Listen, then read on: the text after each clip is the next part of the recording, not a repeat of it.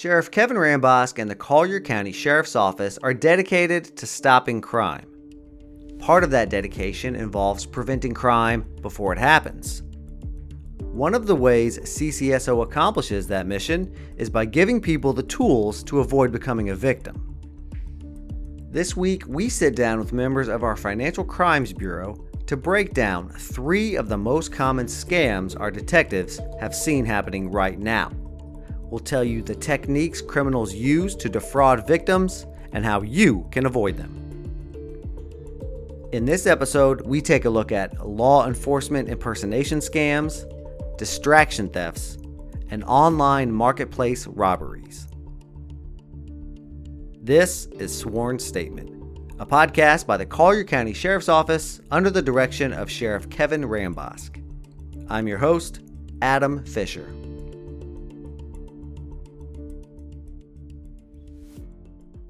First, let's talk to Lieutenant Chad Parker, who heads up our Financial Crimes Bureau. Lieutenant Parker tells us about perhaps the most frequent scam CCSO runs into: fraudulent calls trying to trick people into paying money. Specifically, people pretending to be law enforcement officers and threatening arrest if you don't meet their demands. Here's Lieutenant Parker to tell us more. So the scammer will use a 239 area code, which you can easily do to add a little validity to it and make it look like they're calling locally. Secondly, they will use a real police officer's name. We've had several members of our agency's names used by these scammers, including my own. And then third, what they'll do is tell the target, if you will, that they missed jury duty or there's going to be a federal warrant issued for their arrest or something along those lines. And unless they remit payment right away, they will be arrested. And that's a scam. No law enforcement officer is or agency is going to contact you and say, pay now or you're going to be arrested. So that should be the first clue. They'll call the person they intend to steal the money from, and that's what it comes down to. They're only looking to steal money. And they'll say, like I said, if you don't pay, you will be arrested. So one of the most common ways is they instruct the person to go buy gift cards, load funds onto those gift cards, and then provide the number on the back of those gift cards, which enables the scammer to essentially siphon the funds from those gift cards into their account. That's one way. The second way that we're seeing now is the scammer will instruct them to get cash by going to the bank, or if they have cash on hand, and going to a crypto machine, which we have a few of those now in Collier County. And the scammer will even tell them which location to go to, because they will search it up on Google and tell them to go to this location, insert your cash into the machine, and then provide a wallet address for those funds to be converted to cryptocurrency, which is very difficult to track. And then that money then gets deposited into a digital wallet that is owned and controlled by the scammer. Wow. And then the third one now is they're using share ride services. Habitually, Uber, Lyft, and those other ride-sharing services would transport people from point A to point B. They are now in the business of picking up packages. So they will actually have one of those drivers respond to the location where the person is instructed to pay the fine, and that driver will take the package and deliver it from point A to point B. And that driver, 99% of the time, has no idea. They're just being paid through a credit card, which often comes back stolen, to go to point A, which is the victim's residence, retrieve the funds, and take the package to a location as determined by the suspect. These scammers use high-end technology to mask their true identity and their location, which makes it hard to find and arrest these criminals. Yes, it's very difficult, and then we run into jurisdictional issues as well.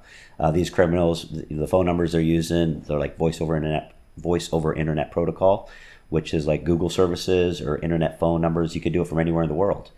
And then, like I said, the power of the internet enables them to find these locations in Collier County. They can look up real police officers' names on our website as well as any other law enforcement agency's website to add a little validity to it. So we have the call before you pay hotline, which is very appropriately titled. And we tell people all the time, if anybody calls you that says if you don't pay, you're going to be arrested, hang up on that person. Call the main law enforcement agency phone number. Don't call the number that called you because that's a scammer.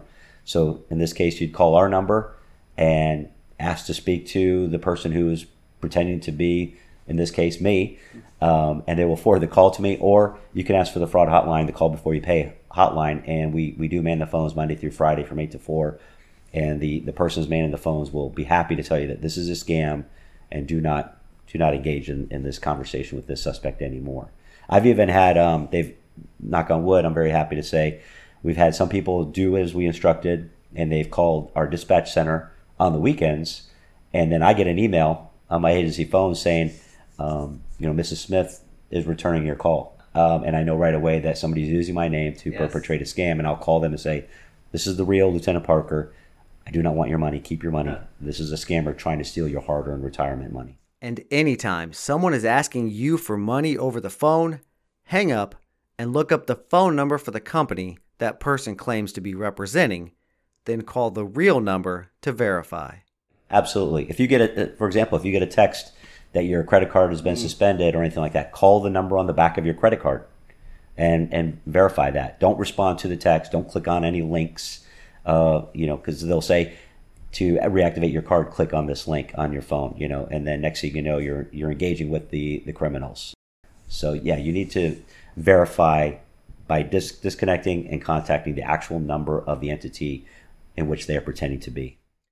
Lieutenant Parker said the number one warning sign of a scam is a stranger asking for money.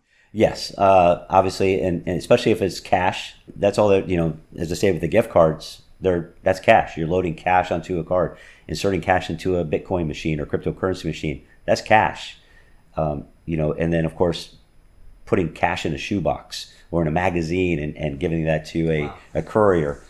Would you send cash in the mail? No, because if the mail gets lost, the cash is gone. So just think about it in that context. You don't want to pay cash, and like I said, always verify before you submit any payment. Make sure that it's an actual service. You would do that if you received a bill in the mail. If you don't recall going to a specific doctor and you received a bill, you would call and question, why are you billing me? Oh, okay, it had something to do with this other doctor that I saw and he did the x-rays. Okay, that makes sense. So same thing, call and verify before you submit any payment. And don't let them intimidate you or threaten you with immediate arrest if you do not comply, because they will do that. And these scammers can be very convincing. Lieutenant Parker said he's seen these scams work many times.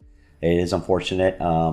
We do have a higher population of elderly persons, and the criminals are targeting the elderly population because they generally have more money, right? They work their entire lives to save up, have a nest egg for retirement, and the criminals don't want to work for a living. They would just as soon steal your hard-earned money. So Florida is the number one target in the United States for fraud and identity theft because of that. They know this is a popular retirement state, and the criminals know that people with retirements that have retired have large nest eggs.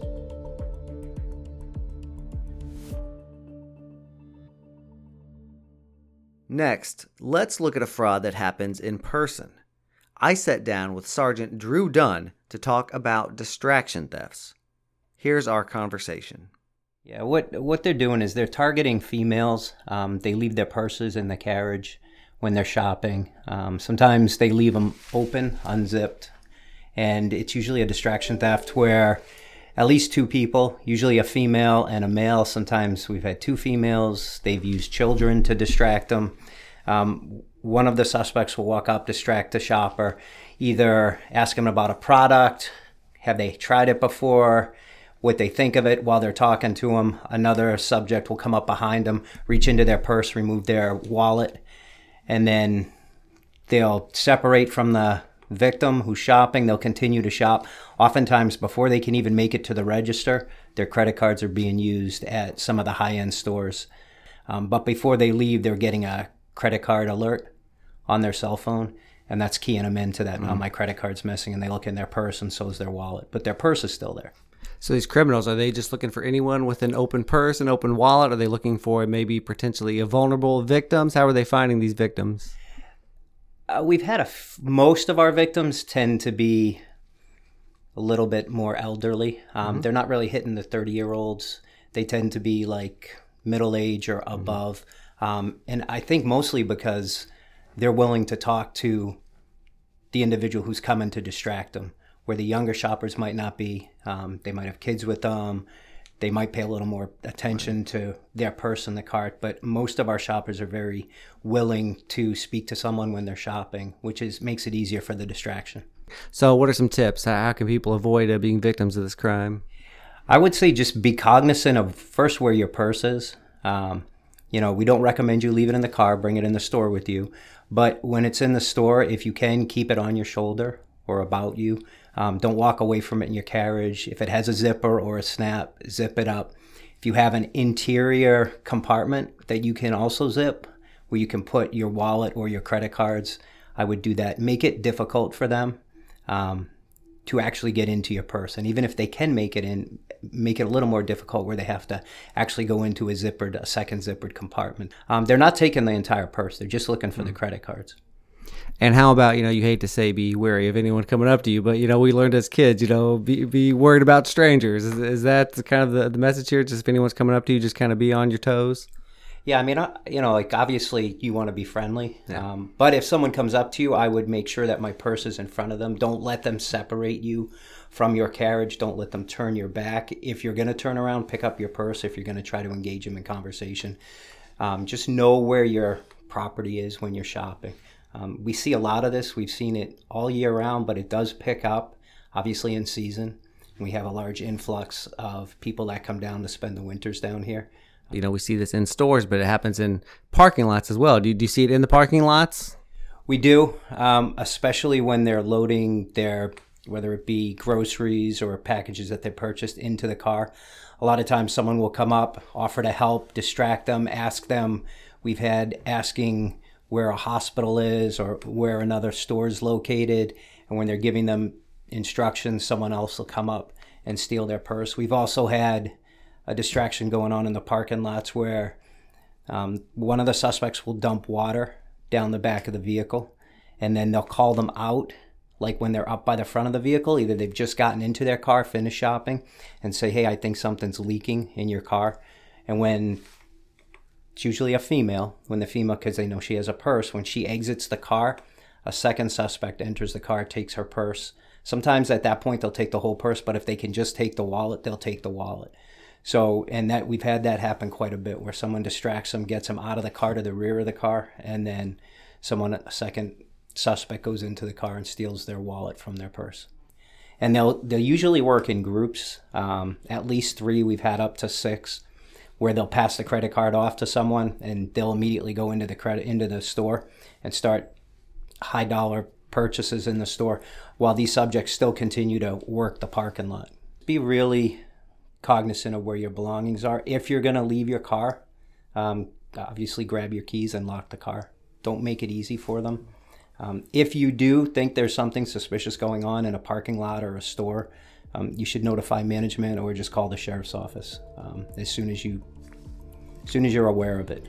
Call the sheriff's office immediately if you notice something missing. If you just think there's something suspicious going on, you can let a store employee know, or management, and I'm sure they'll contact us.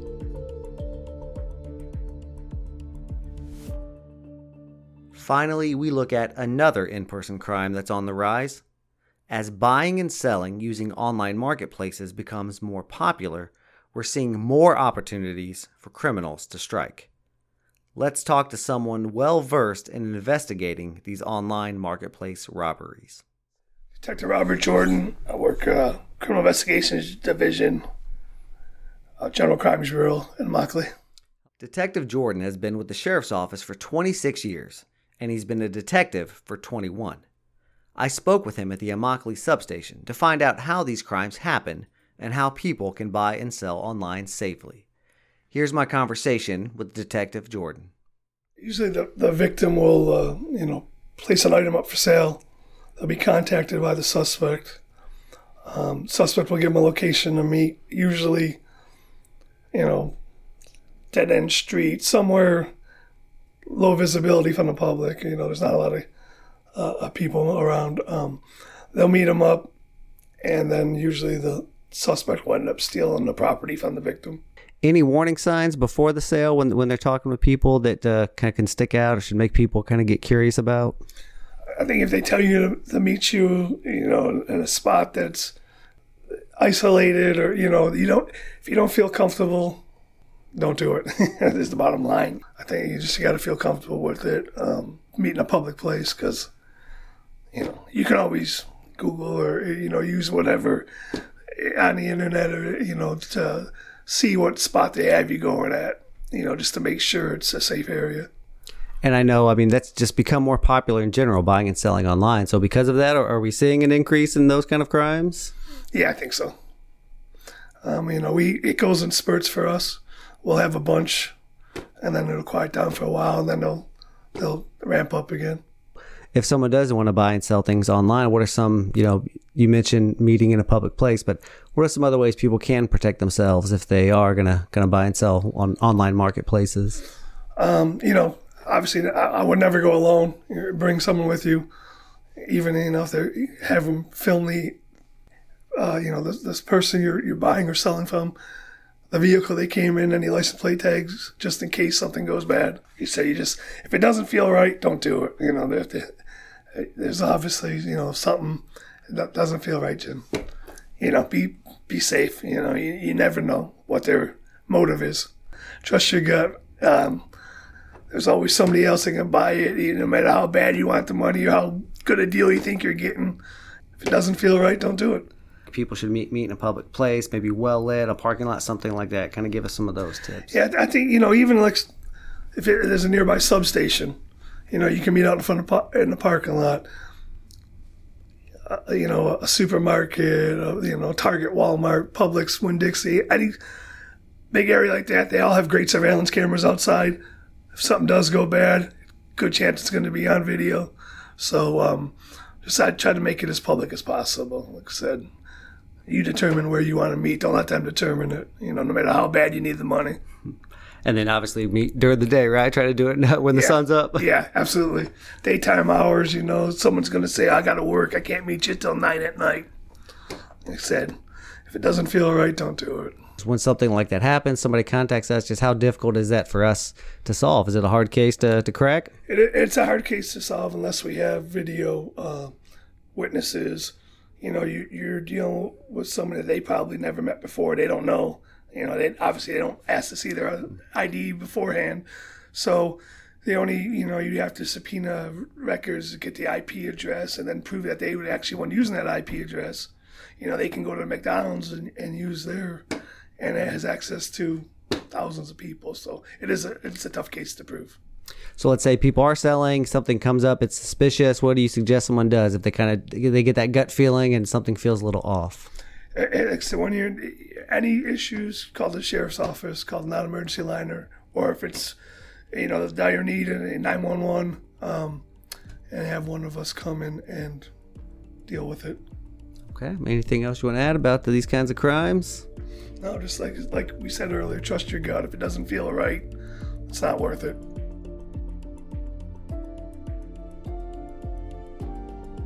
As Lieutenant Parker mentioned at the beginning of the show, the Collier County Sheriff's Office has a hotline to report suspected scams.